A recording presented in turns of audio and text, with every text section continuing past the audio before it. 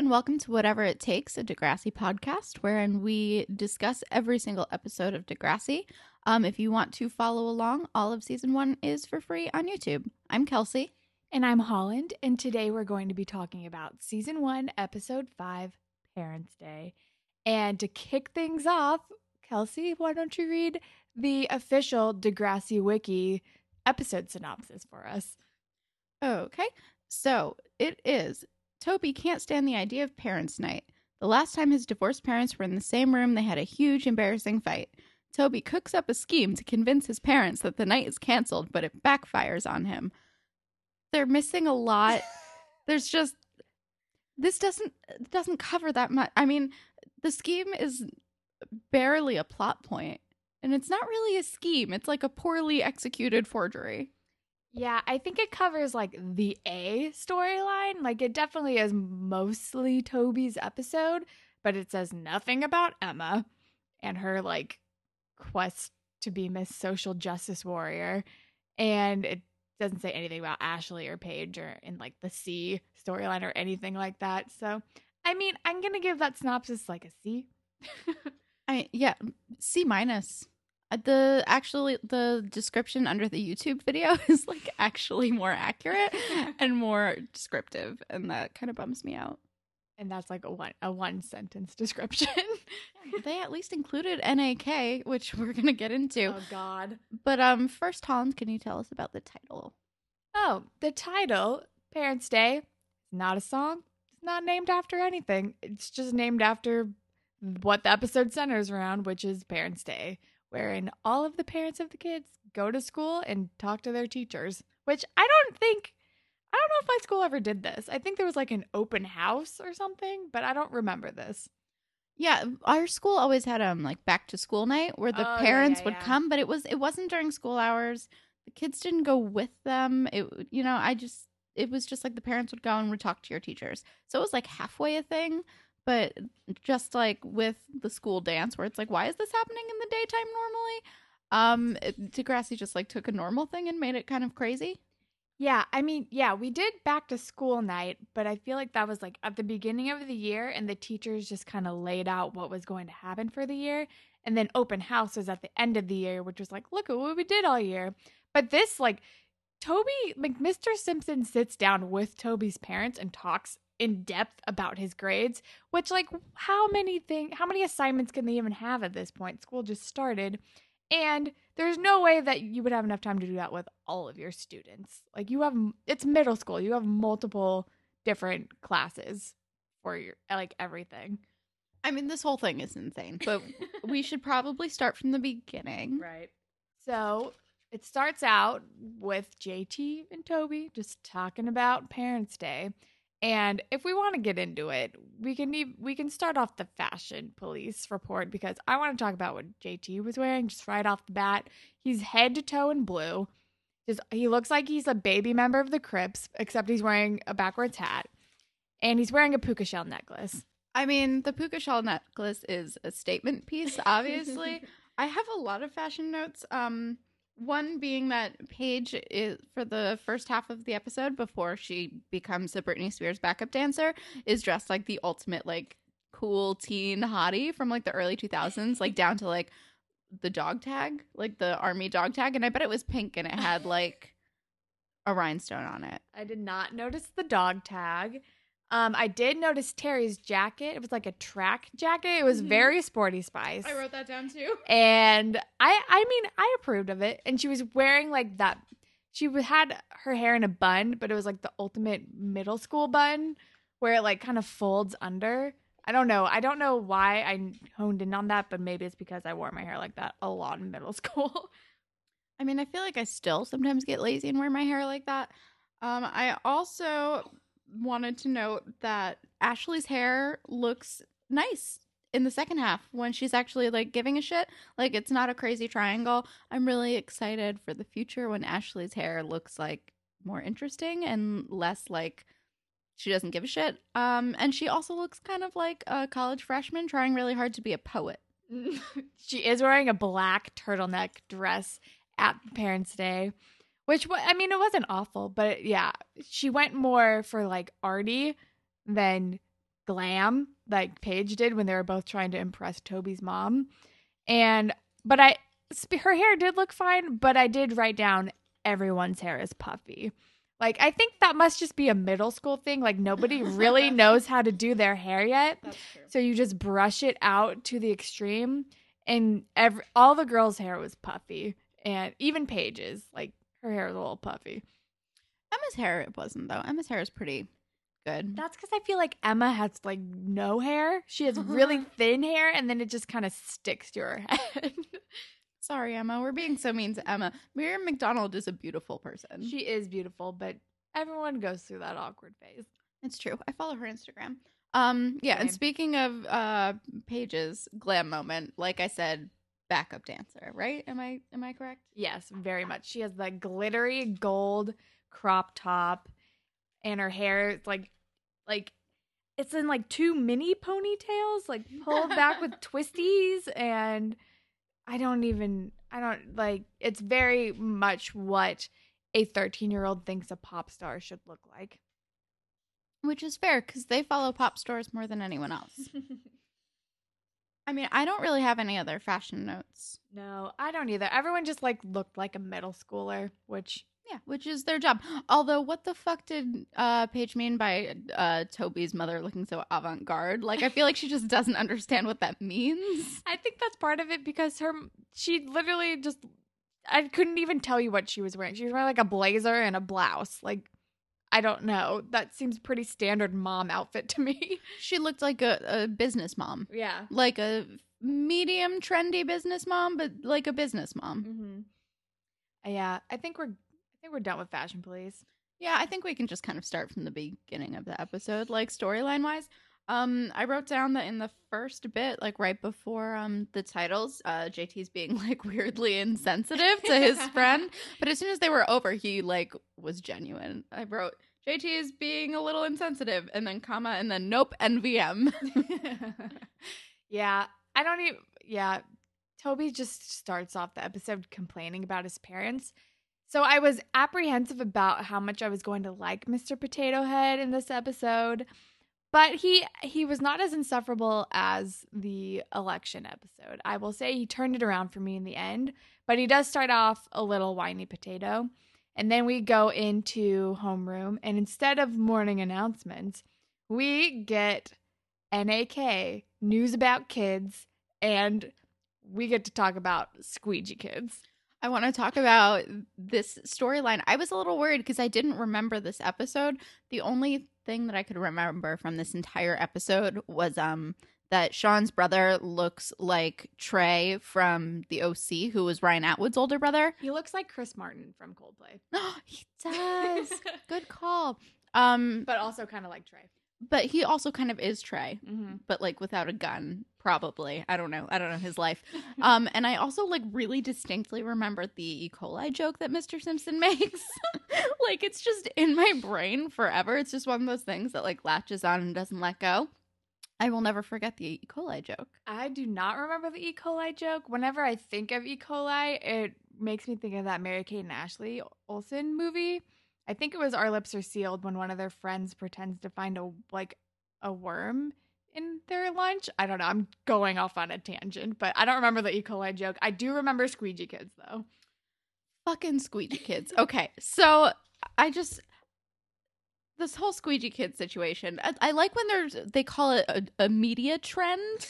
Like, first of all, they're being really condescending, and I'm very team Emma on this whole scenario. Like, I agree with her. I wrote down, am I actually Emma? Because I am. I kind of am. I'm a liberal feminist killjoy, and I'm kind of Emma. I think we should just briefly explain the video in that. So, Nicole and I don't even remember the dude's name, their little kid hosts, introduce the issue of the week, Squeegee Kids, which are kids who like squeegee people's car windows on the street. They're poor kids who squeegee people's cars for a living, but they like talk about them like they're cockroaches, as Emma later says. They say that all they want to buy are drugs and tattoos and that they're infesting the streets. Oh my God. And like, are they just the new cool trend or are they legit? And I really just honed in on them, like, saying that, is this a trend of the media? Like, that's an actual fucking thing. And But I'm like, also, no, they're poor kids, or as Emma would say, they're poor kids who like need money to live, and also like you don't have like I just like lost my train of thought. I'm angry about this. it was really condescending and horrible. And they were talking about, like, they're taking your well-earned money. But by that, they mean, like, your parents' well-earned money. And it was just weird and shitty. And I mean, the only thing that, like, made me feel like, I don't know. It just was gross. It was really gross. I hated it. Also, they're not taking your parents. If your parents are giving them money, like they can't force you to pay for the squeegee. Like, I don't know. Like, I've been approached by, I mean, we live in New York. I've been approached by people on the street all the time, scamming me into, like, giving them money for things. And I don't do it. You just say, hey, no, or, like, move your car. Like, it's not that hard. I get that they're squeegeeing. I know that it's hard. And it's like, sometimes I feel like I'm roped into, like, you know, like, the kid looks at you with the sad eyes and has all, like, the gummy candies on the subway, and they're just like, pay for my basketball team. And I'm like, you make my heart hurt so fine. Like, and I know that they're scamming me. And I'm like, is this going to your basketball team? I don't know. I hope you guys make it to the finals. Like, here's $5. Like, suck it up. It's fine. These kids need help. Probably. Yeah. So I was totally on board with Emma at the beginning of the episode, but then like my fave became problematic toward the end with her.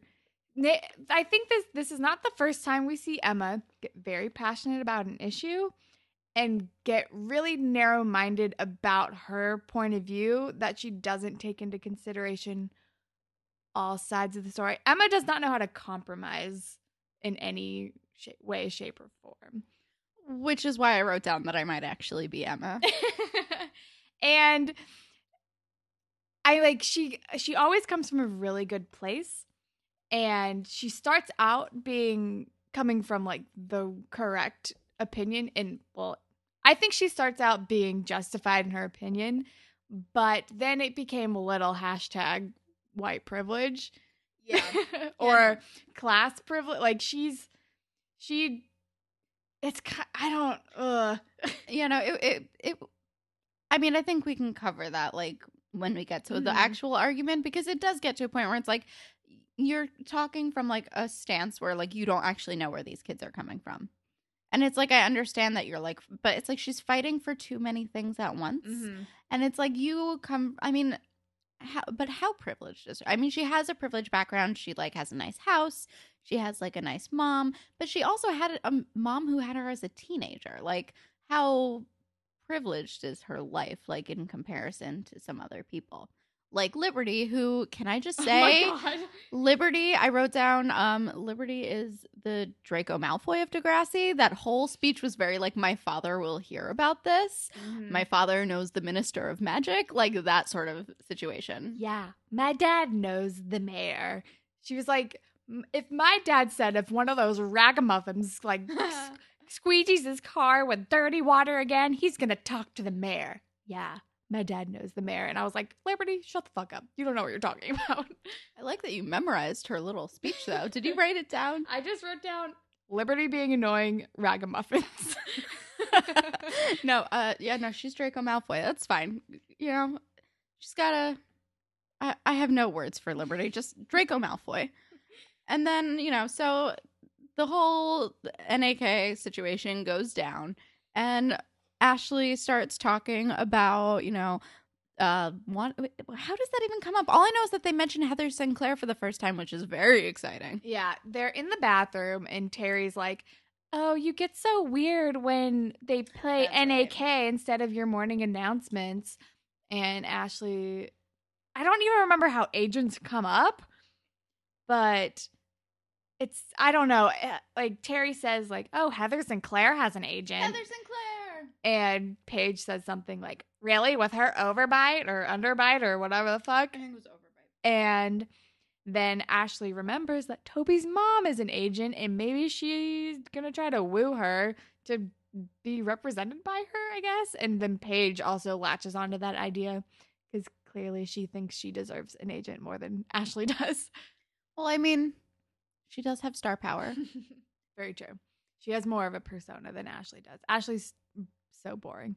She also has better hair and like she's more like fashion forward. You guys, I just love Paige. I'm sorry. Like, and this is like the worst season of Paige. Like Paige is a straight up bitch, like all of season 1, and I still like her better than probably anyone else on this show. Oh, I forgot something in Fashion Report. Can we just acknowledge how everybody either has a messenger bag or one of those like one strap over the shoulder backpacks that were really popular in 2001? I forgot about those. Yeah, no, that's a thing. I totally forgot. And they usually had like a little pocket like in the strap that velcroed like across your body, and you could put like your phone or gum or lip gloss in there or something. Yeah, I never knew what you were supposed to put in that pocket. I don't think I ever had one. Do you remember Rolly backpacks? I was just about to say, those were definitely a thing. I'm surprised Liberty doesn't have a roller backpack. Liberty should totally have a roller backpack. I can't remember if I had one or not. I feel like I did. I had one in like 5th grade when it was still acceptable to have a roller backpack. Like those bum backpacks. Do you remember those? I remember there was a big trend. There were bum backpacks, and you could get them in green or you could get them in purple. And I always wanted a purple one, but I think I got a green one and I was sad. But I remember the roller backpacks were a really big thing for like a second. Bum backpacks kind of sounds like it's offensive, but I'm pretty sure I had a brand. I'm pretty sure I had a roller backpack in like 4th grade, maybe. Yeah, elementary school it was fine. Middle school, you would have been teased like mercilessly for having a roller backpack. Plus, they were kind of a hazard. Like people would trip over them. They were heavy. It was bad. Why are we still talking about backpacks? And then dumb boys usually would like sit on them and they would like pull each other and people get hurt. But we can get off the topic of backpacks now. That's fair. So they're in the bathroom. Heather Sinclair comes up. It's a BFD for me and Holland because Heather Sinclair. Yeah, seriously. And then Emma goes to Mr. Radich to complain about NAK and how she thinks it's immoral to show it in class. And she also takes umbrage with the fact that they're advertising in our homeroom. And then Mr. Radich is very transparent about how like showing the NAK things in morning announcements funds their computer lab, basically. And then Emma like spirals, and then Mr. Radich is like, well, you can write an opinion piece about this. It's due at 4 p.m. for the Grapevine. So then Emma races to get it done. She runs down the hallway, floppy disk in hand, and Liberty accepts it even though it's 17 minutes late. Yeah, and I liked this about Mr. Radich because I feel like a lot of, especially middle school principals, I feel like they don't really give a shit. So even though he was like, yeah, sorry, there's nothing you can do about it, he was still like, go out and express yourself. And I think that was pretty cool. Yeah, and Mr. Radich is usually like not that great of a guy. So he's still like okay now. Doesn't he get fired later? I think so. I can't really remember that much about him. I think it's because of the school shooting, but I don't remember. Spoiler alert. That is such a spoiler alert for all the thousands of people listening that have not watched Degrassi. I mean, really, let's be real. Every teenage show probably has a school shooting episode. I didn't give any other details about it. That's true. That's true. I didn't tell you who gets shot. Start from the bottom. Now we're here. Okay. Okay. All right. So then, well, in between this, Emma is writing the essay and Manny is like helping her out and she's like, hey, preppy kids, blah, blah, blah. And Sean just goes, ugh. And I just wrote down same, Sean, same. Yeah, Emma's like, so if you were a squeegee kid, what would you say to like think about people comparing them to cockroaches? And Manny's like, hey, preppy kids, back off, or something really awful. And then Sean is just like SMH. Yeah, no, it was bad. It was bad. Manny shouldn't improv, apparently. Like in her future acting career, improv should not be a thing that she tries. No. So then she writes the paper, she turns it in, and then I think we jump back to Toby. Oh yeah, Toby tries to falsify a letter from Mr. Simpson to give to his dad so both of his parents don't show up to parents' night because apparently they can't be in the same room with each other without fighting. But Toby is like the shittiest speller in the world, and his dad sees right through it real fast when he gives him the letter. Holland was copy editing while he was typing this. She was like, "Ooh, his spelling is bad." I like didn't even notice. I mean, I half remember that was the reason he got caught, but I also was like, he spelled performance like PURFURMA. It was bad. It was so bad. And apparently he spelled premium with 2 E's. Ooh, that's not great. Yeah, no, I just spell check, Toby. You're doing this on a computer. You have spell check. Like, even if it, I mean, I'm pretty sure this was around the time that you could, like, the lines were showing up underneath the words, but if not, you could still, like, choose to spell check.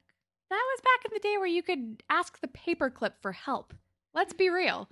It's true. You could ask Clippy for help, you guys. And you still can, probably. I don't know. He might live on the internet. I also wanted to just real quick mention that JT says that Toby drafting this letter is insanity, and I just think that that's kind of like harsh. It's like a little harsh for what is really happening. It's more like, this is probably a bad idea, but like, this is insanity. It's like, you have low standards for what is crazy. I think JT is generally kind of hyperbolic. But he gives his dad the letter. His dad's like, yeah, you wrote this. Duh.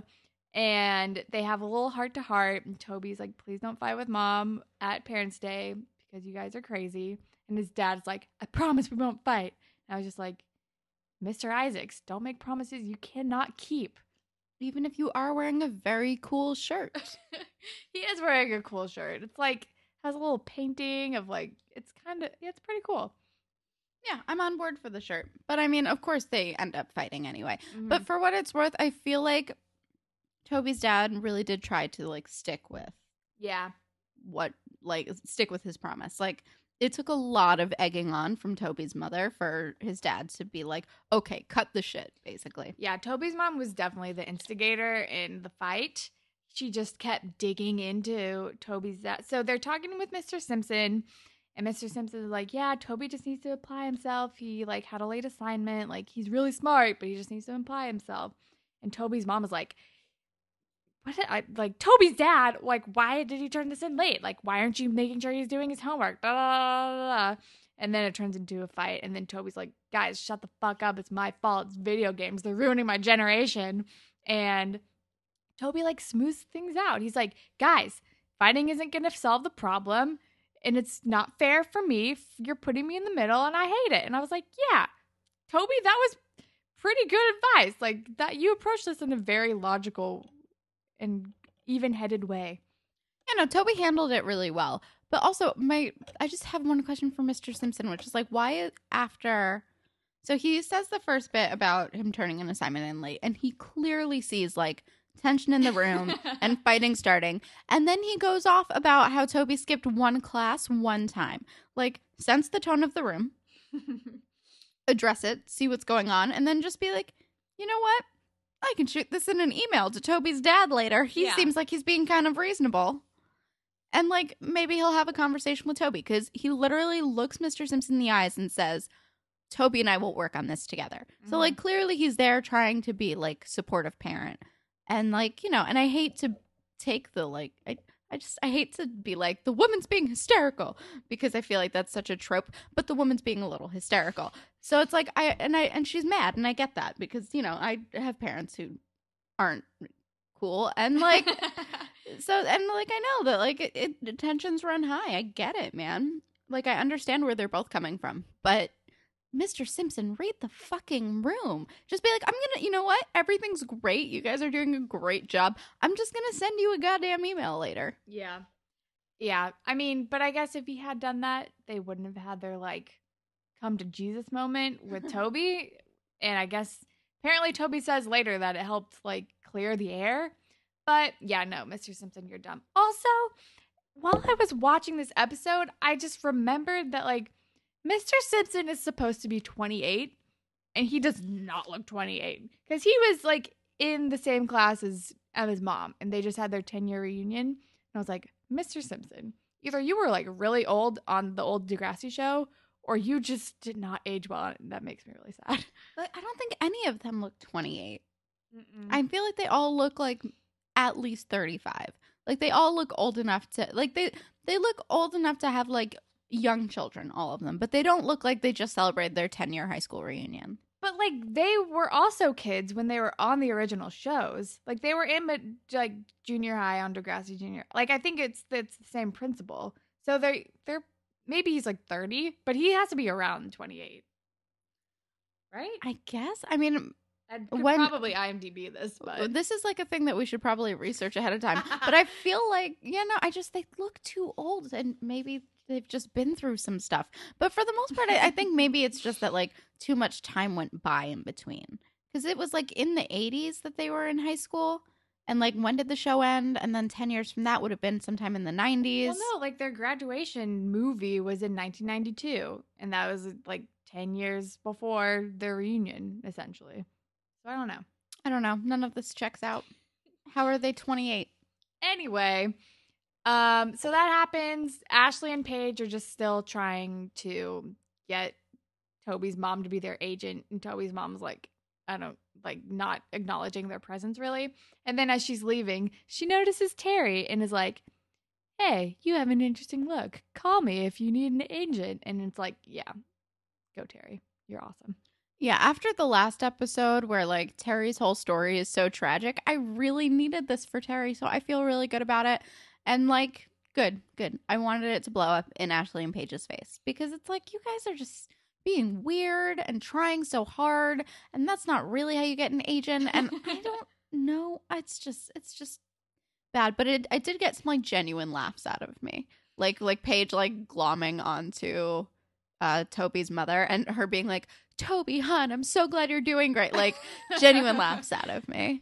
Yeah, Paige has probably never actually spoken to Toby until this episode when she's trying to butter up his mom. And she straight up, as his mom is leaving, she's like, something to remember me by, and gives her a Polaroid picture of herself. And it's like, that could be really creepy, like out of context.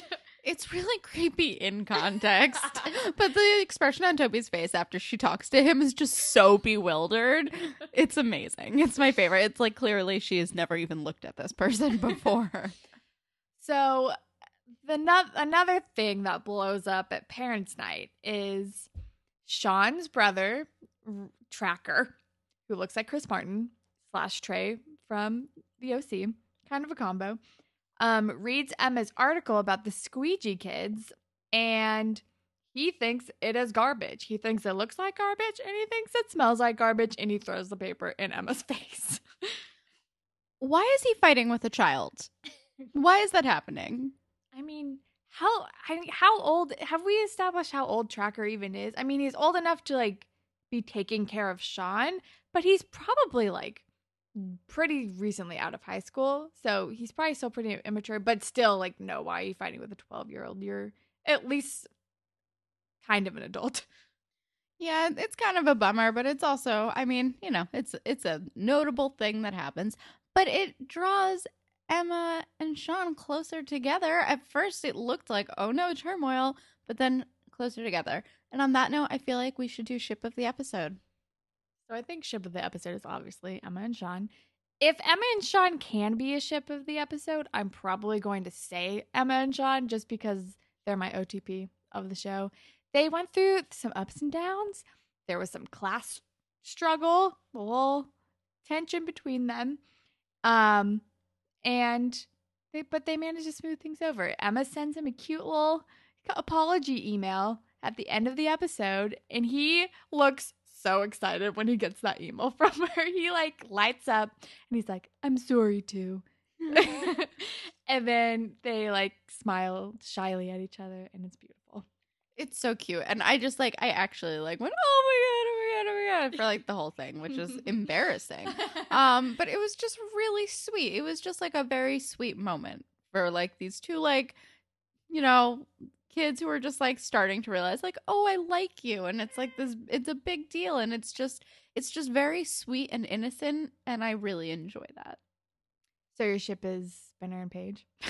Yeah, obviously every step of the fucking way. No, my ship is, I'm with you. My ship is Emma and Sean forever. They should have been Endgame, but instead it went fucking haywire. Ugh, so dumb. But can't we talk about that? Just there's one scene between Spinner and Paige where Spinner's telling Paige a joke about like how a guy's face looks like a monkey's butt while she's like zoning out and thinking about getting an agent. And I was just like, Paige, why do you like Spinner? He's awful. Absolutely. I don't understand their relationship. I mean, you kind of cleared it up for me last week with like maybe this was like a crush that she had when she like was like ugly duckling status that we're imagining that she was a year before. But still, he's like making a dumb joke and she's like not even listening. And he's not listening to her story either. What is the point of what you're doing? Like, at least he got along with Terry. I'm still mad about this. Yeah, I don't know. That was the only way I could justify it to myself, but I still don't agree with it. But should we talk about the moral or Spirit Squad captain? Spirit Squad captain every step of the way. Yeah. All right. I don't even know who is my Spirit Squad captain. I'm going to lean. You know what? I can't believe I'm doing this twice because he's like not even my favorite character. I'm picking Toby. Toby is Spirit Squad captain for me. He was kind of shitty in the beginning because he's Toby and he's a whiner. And we've decided that, you know, despite the first 2 episodes, that 2-parter, he went from being sad potato to annoying potato. But you know what? He stood up for himself to his parents, which I know is really hard. And he didn't like throw a temper tantrum. He was just, you know, he was like a stupid kid in the beginning when he like tried to get them to sort of like leave him alone or like and not go to the thing. But, you know, he really like he was kind of an adult-ish. Like he kind of blew up, but he made his points clear and he was right. And his parents should not be fighting in like public in front of teachers and stuff. Like that's a weird fucking move. But no, Toby is Spirit Squad captain for me. I can't believe these words are leaving my mouth. Yeah, I'm going to agree with you. Mostly because I can't think of who the fuck else could be the Spirit Squad captain, but also because, yes, Toby, I could empathize with him throughout the entire episode. Your parents fighting is shitty and it's uncomfortable. And I understood why he was whining and I understood why he was trying really hard to like avoid the entire situation. But when things came to a head and he kind of had his outburst, it was more out of exasperation and he managed to smooth things over and like approach it in a very even-headed and logical way.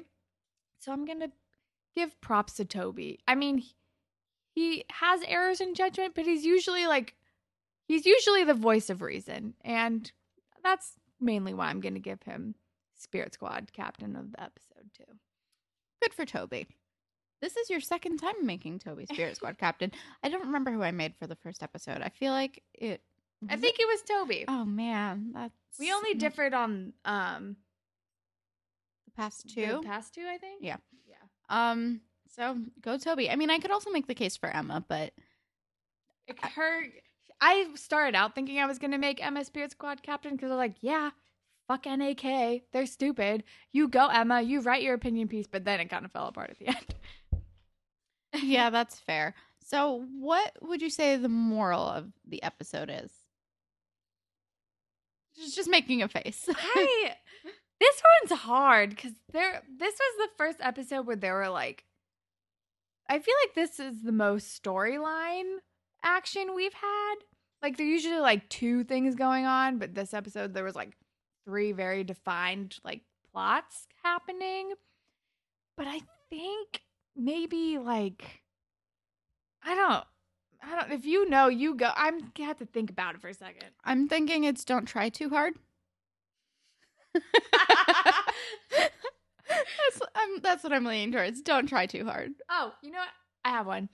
I think it is look at a problem or an issue or just any situation from all sides. It's kind of, I feel like we had this moral in the election day episode. At least that's what I said. But it's kind of like, don't be so narrow-minded in your own beliefs and your own thinking, even if you think that you are right. Because sometimes you're not. Or sometimes you are, but that doesn't mean that the other person is automatically wrong. It just means they're different. And I think that instead of blowing up and being so one-track mind about something, maybe take a step back, take a breather, listen to what other people have to say before like steamrolling your own opinion. This just feels like a thing that we can say to Tracker, which is a crazy name for a human person, and Emma. I'm sticking with don't try too hard. Because Toby tried too hard with the letter, and then he just said his piece, and that was good. And Emma tried too hard and ended up fighting with a person who was, for some reason, named Tracker. And Paige and Ashley tried too hard to make that agent thing work out. And Terry was just gorgeous and standing around being a human person, and that impressed the person. So my joke answer is now my real answer. All right. Should we get into the gratuitous plugs? Oh yeah, no, let's be gross. You can follow the podcast on Twitter at DegrassiPod. And you can follow our Tumblr at whateverittakespodcast.tumblr.com. You can also send us emails if you have any questions or comments, or if there's something you want us to talk about, anything. You can email us at whateverittakespodcast@gmail.com. And we're also on SoundCloud, soundcloud.com/whateverittakes. And we're on iTunes. Just search Whatever It Takes and we'll pop up. And personally, you can follow me on Instagram and Twitter at Hollandtacular. And you can follow me on Instagram and Twitter at KelSucks with the Z at the end. And do you want to talk about what you would recommend for other people as their new Degrassi? I mean, you can go few first. Things. I really embarrassingly, it's got a stupid name, but it's good. I really have been enjoying iZombie. It's got the dumbest name, so I can't tell people that I like it. But it's by the guy who wrote Veronica Mars. So it's actually great. I recommend all of you give it a try. It's on Hulu. And it's in its second season, and the first season is great, the second season is great. 10 out of 10 would recommend. You just got to move past the title. Same thing with Scrotal Recall. I'm trying to let shows that have shitty titles but good premises and good people behind them, give them a chance. I recommend you do the same. But yeah, iZombie. This isn't something that's recently out or a TV show, but it's, for some reason, it's on my brain. I think it's because I've been looking at concert lineups today. But there's a really cute movie that used to be on Netflix called Tonight You're Mine, and it stars Natalia Tena from Harry Potter, or who's Tonks in Harry Potter, or she's also in Game of Thrones. And it's I think they filmed it at Glastonbury in Edinburgh, and it's kind of like a cute little concert bubble romance movie, and I think it's great, and you should watch it for the Tainted Love mashup song alone. There's a spoiler. So that sounds awesome. And I think that's it for us, right? Yeah. All right. Thanks for joining us. You can rate and review on iTunes. Bye, Panthers. Bye, Panthers.